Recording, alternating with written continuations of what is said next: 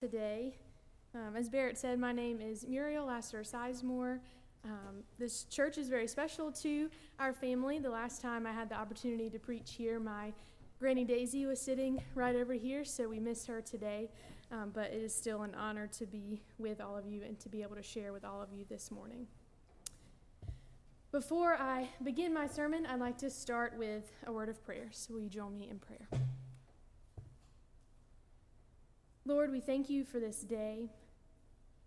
We welcome you into this space.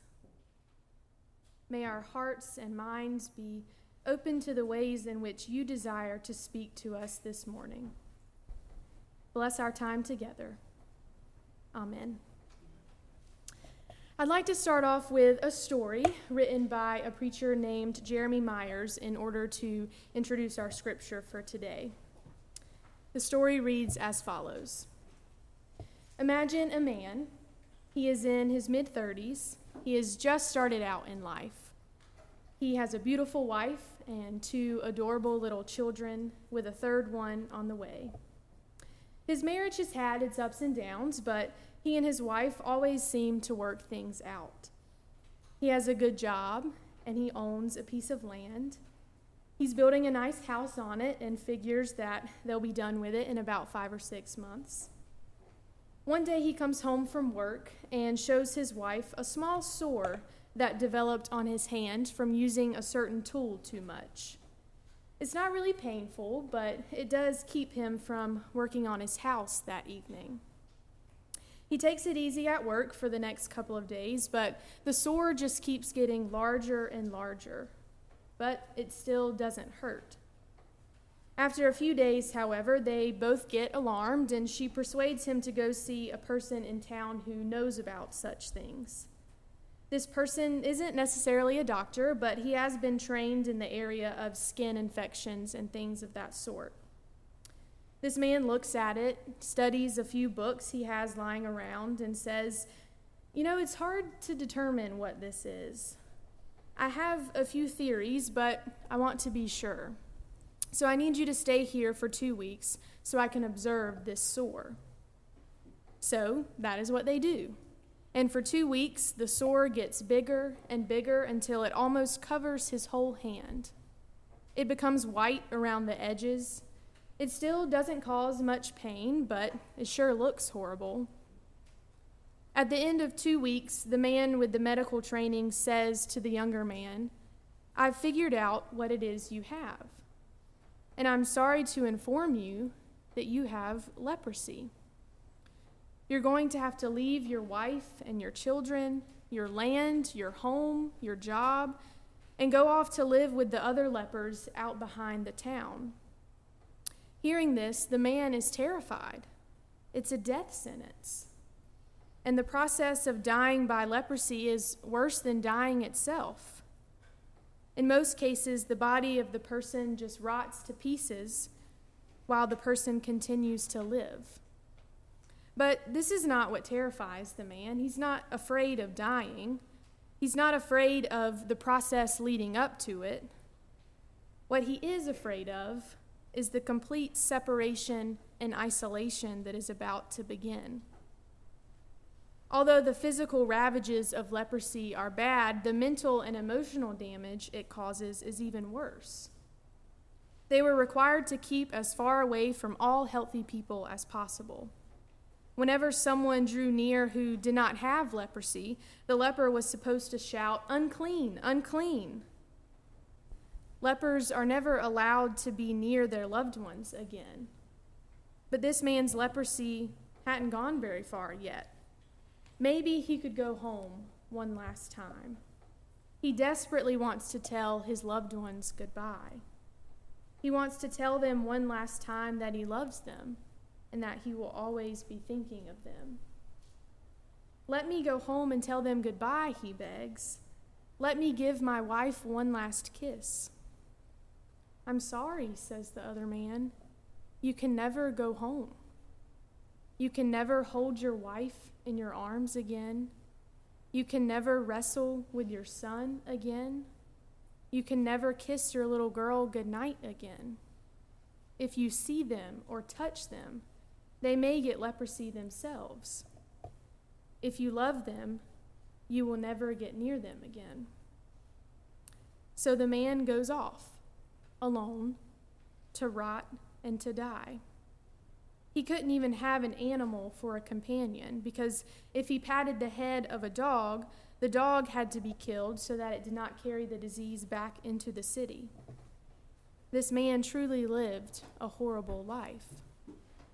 His family would come and bring him food every day, but they couldn't get close. They would leave it at a certain place on a rock, and when they withdrew, he would go pick it up and eat it. In this way, he watched his children grow up, yet he was never able to touch them. He watched his wife cry as she left the food, but he was never able to comfort her. After several years of this, he started wishing they wouldn't come anymore.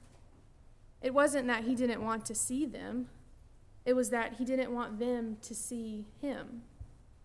He had lost an ear already and several of his fingers and toes. His face was horribly disfigured. His hair was falling out. According to Jewish law, he wore rags for clothes. His hair was to be uncovered and disheveled, and he covered his face with a cloth. He knew he looked repulsive, and he didn't want his family to remember him this way. Some days, he just wished he would die. Then one day, something happened that this man and his family would never forget. This powerful, emotional, and heartbreaking story sets the tone for our scripture this morning. The text comes from the Gospel of Mark, chapter 1, verses 39 through 42. I believe that's page 35 in your New Testament Pew Bibles. Verse 39 begins, "And he, Jesus, came into all of Galilee, proclaiming in their synagogues and forcing out the demons. A leper comes to him, begging him, and kneeling and saying to him, 'If you should desire, you are able to cleanse me.' Having been moved with pity or compassion, having stretched out his hand, he touched him and said to him, 'I desire, be cleansed.' Immediately the leprosy left from him, and he was cleansed." As this passage begins in verse 39, we know that Jesus is out proclaiming in the synagogues and forcing out demons. This is during a time when Jesus is first becoming famous or well-known, and people are beginning to learn about his ability to heal others and cast out demons. This story where Jesus cleanses the leper signifies the beginning of a series of passages that address controversial issues that arise in Jesus' ministry. These conflicts pertain to laws regarding cleanliness in chapter 1, and accusations of blasphemy from the scribes, Jesus' association with tax collectors, and disputes regarding religious observances in chapter 2.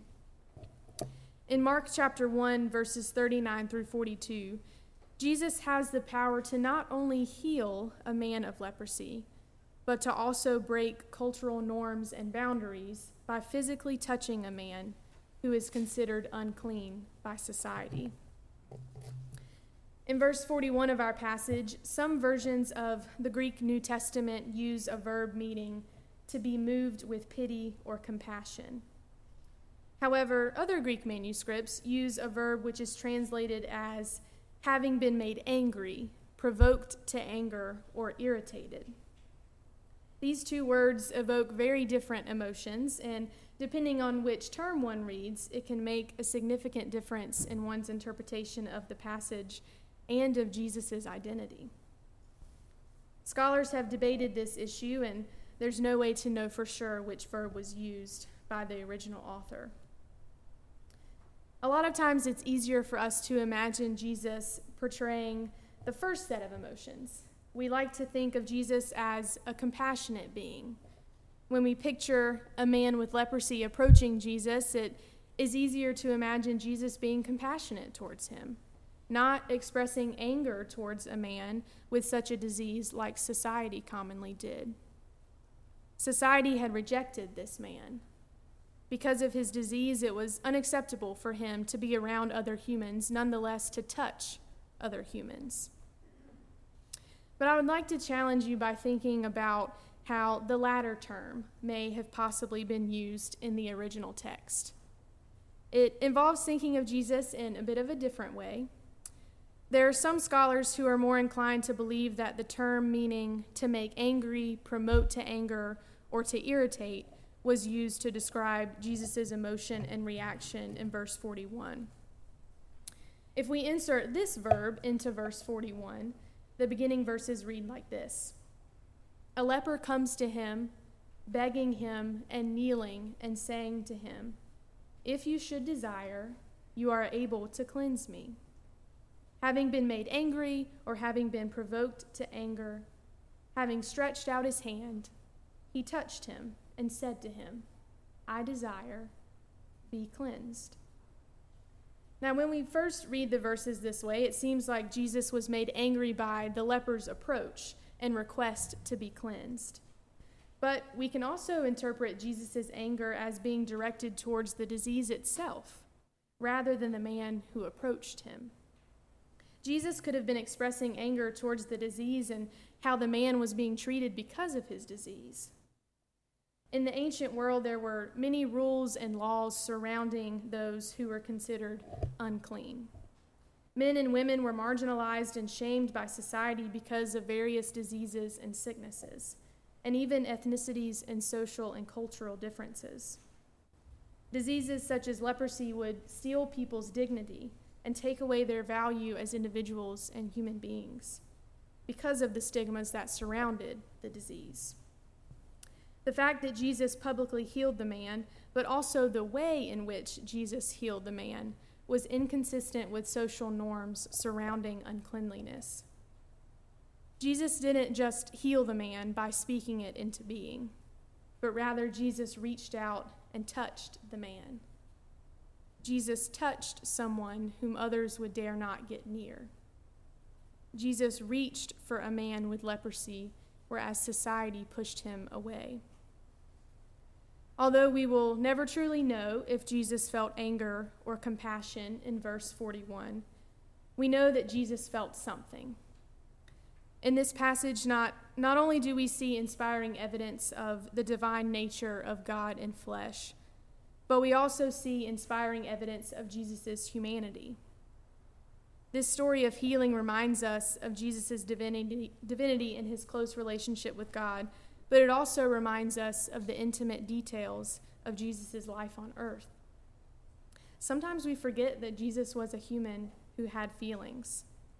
We forget that when we experience feelings of the flesh, that Jesus experienced them too. When we weep, Jesus weeps with us. When we are angry, Jesus is angry with us.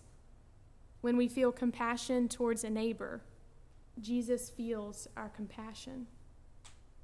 It is because of Jesus that we are able to experience such emotions so deeply. And yet, even though Jesus experiences these emotions alongside of us, he carries the weight of all of our burdens and emotions. Most importantly in this passage, Jesus demonstrates for us how to reach for others. He demonstrates that we are to reach for those who are considered unclean by society, those who are marginalized, those who see things differently than us, those whom society tells us to stay away from.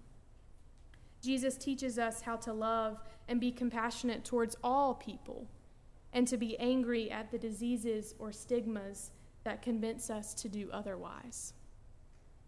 In our society, there are people whom we consider to be unclean.